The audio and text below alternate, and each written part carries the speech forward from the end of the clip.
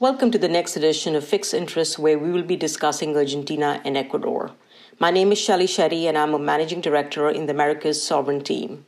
I'm happy to be joined by Todd Martinez, Director in our team and the primary analyst for both Argentina and Ecuador.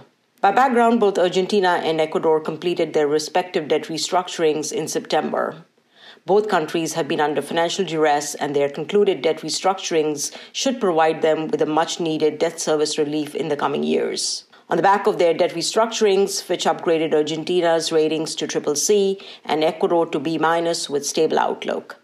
Today, we are going to discuss the outcome of those debt restructurings and outlook for these two countries as we head into 2021. So, Todd, to set the stage, can you compare and contrast the recent debt restructurings we've seen in Argentina and Ecuador? Thanks, Shelley. Good to be here. Argentina and Ecuador's restructuring certainly make for a great comparison. They were very similar in their financial structure, but very different in how they were carried out. In terms of the financials, the bottom line for both were recovery values of around 55 cents on the dollar. That includes small haircuts, 9% for Ecuador, 2% for Argentina, somewhat larger relief in interest payments, very gradual step up in the coupon rates to levels 25% lower than before, and postponement of the maturities by about 5 years. So one thing we can say for both is that they offer meaningful financial relief, but more in terms of liquidity than insolvency. In other words, they postpone the debt service quite a bit, but don't reduce it as much. And that means both sovereigns have more breathing room to do the work they need to do to be able to pay this debt eventually, but that this work remains very challenging. And even though both deals were similar, they got there in very different ways. Argentina played hardball, started off with a very aggressive offer, and after many iterations got to a deal with creditors after many months. Ecuador skipped all that, and on its first proposal was accepted by creditors. So I think there are many issues at play here, but some of the differences were that in Argentina, there were more than just financial issues at stake. The government there cared a lot about the legal structure of the collective action clauses in the new bonds, and creditors cared about that because it sets a precedent for other restructurings. So that was one snag in Argentina.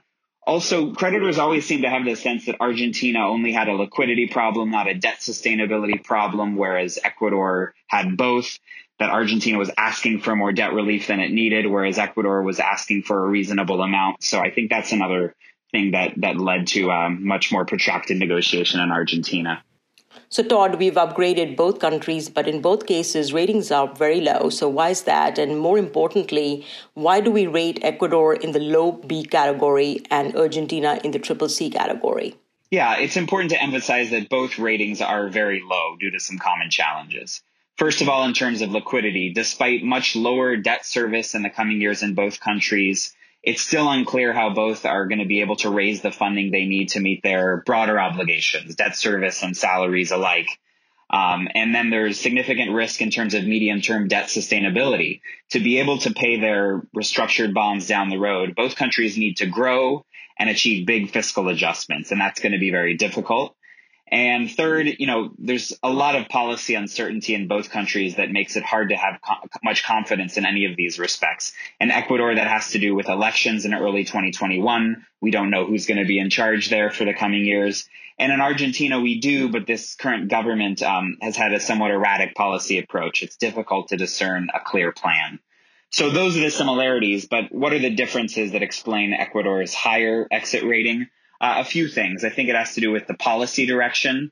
Ecuador at least took advantage of this crisis year to make a down payment on reforms and macro adjustments that it needs, whereas Argentina's really doubled down on policies that add to its imbalances.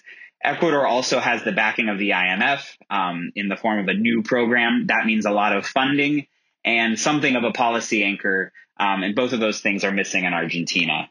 And then a third point here is the default record. Whereas both countries do have local issued debt coming due, only Argentina has a recent track record of needing to restructure that debt, whereas Ecuador has always remained current. It has CETES instruments that are held by the local banks, and Ecuador has strong incentive to remain current on those. to bolster its dollarization regime. So that's an important final difference that explains the rating differential. So, Todd, let's move to some country specifics. First, let's start with Ecuador. The country has been able to get a new IMF program, which should help in anchoring expectations and filling the near-term financing gap. So what are the main risks that you'll be focused on in the next 1 year or so? What are the implications of the next April's presidential elections in Ecuador? Yeah, in the very near term, the main thing we're watching is how effectively can the outgoing Moreno government jumpstart the economic recovery with the help it's gotten from the debt deal and the IMF money. After a devastating year for the economy, it's finally able to provide some oxygen with the $2 billion disbursement it got from the IMF, mainly by clearing some arrears it had racked up. The bar has been set very low for another $2 billion disbursement in December, which we expect will happen. But an expected $2.4 billion loan from China is less certain. It was announced a long time ago and is taking a long time to materialize. It's facing some issues. Next year, it really does seem to be all about elections that are scheduled for February with a potential April runoff. They're very consequential for the outlook, but we do see challenges in any outcome. If a market-oriented candidate such as Guillermo Lasso wins, that's certainly good news for confidence among the private sector, but there could be some risk that such a candidate would lack a clear popular mandate or congressional support for the growth agenda they have in mind. And at least in the case of Guillermo Lasso, his agenda is not totally in line with the IMF program. He's long wanted to reduce taxes rather than raise them as the IMF is requesting, so a key point of potential contention there. And if a candidate from the left wins, such as Andrés Arauz or Yaku Pérez, can't rule out some sort of negative confidence shock and could mean a very different policy direction.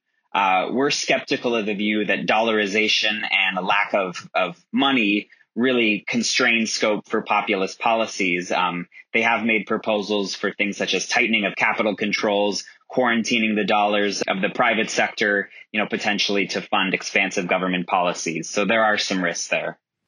Now, moving on Argentina, how have the policies been evolving since the debt restructuring? Given the bleeding of international reserves and tightening of capital controls, is Argentina headed for a disorderly devaluation? And broadly speaking, what are the main macro risks that you'll be monitoring?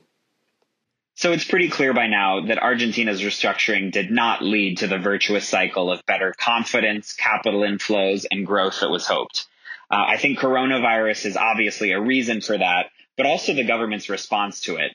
It's opted to double down on policies that further fuel the macroeconomic imbalances rather than address them. Most of all, it's resorted heavily to central bank money printing to fund the much larger fiscal deficit.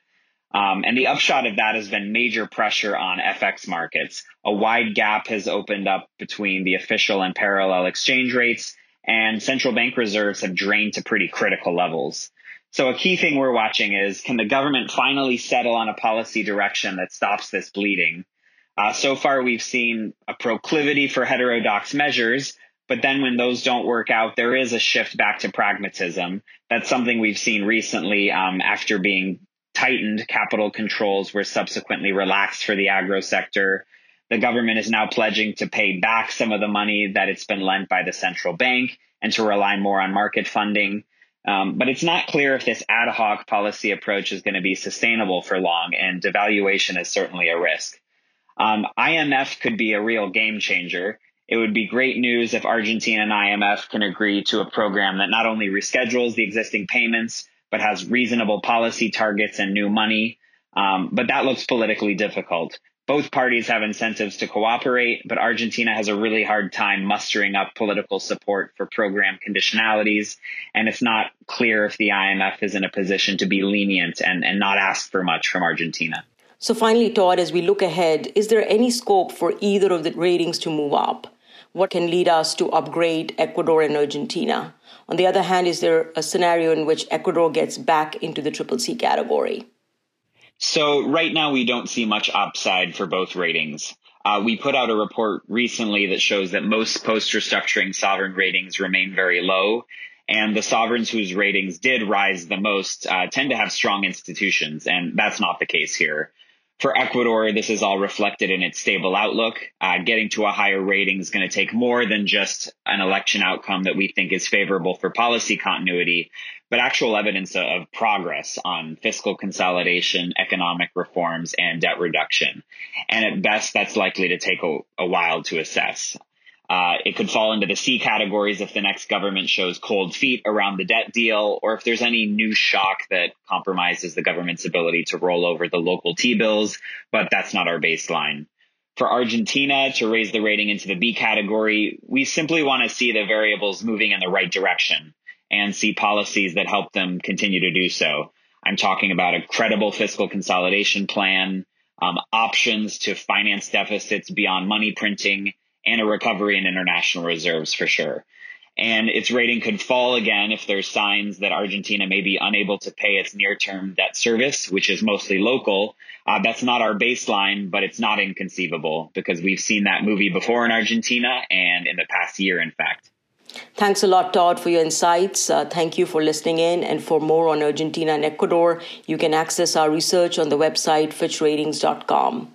Hope you will join us in the next Fixed Interest podcast. Thank you.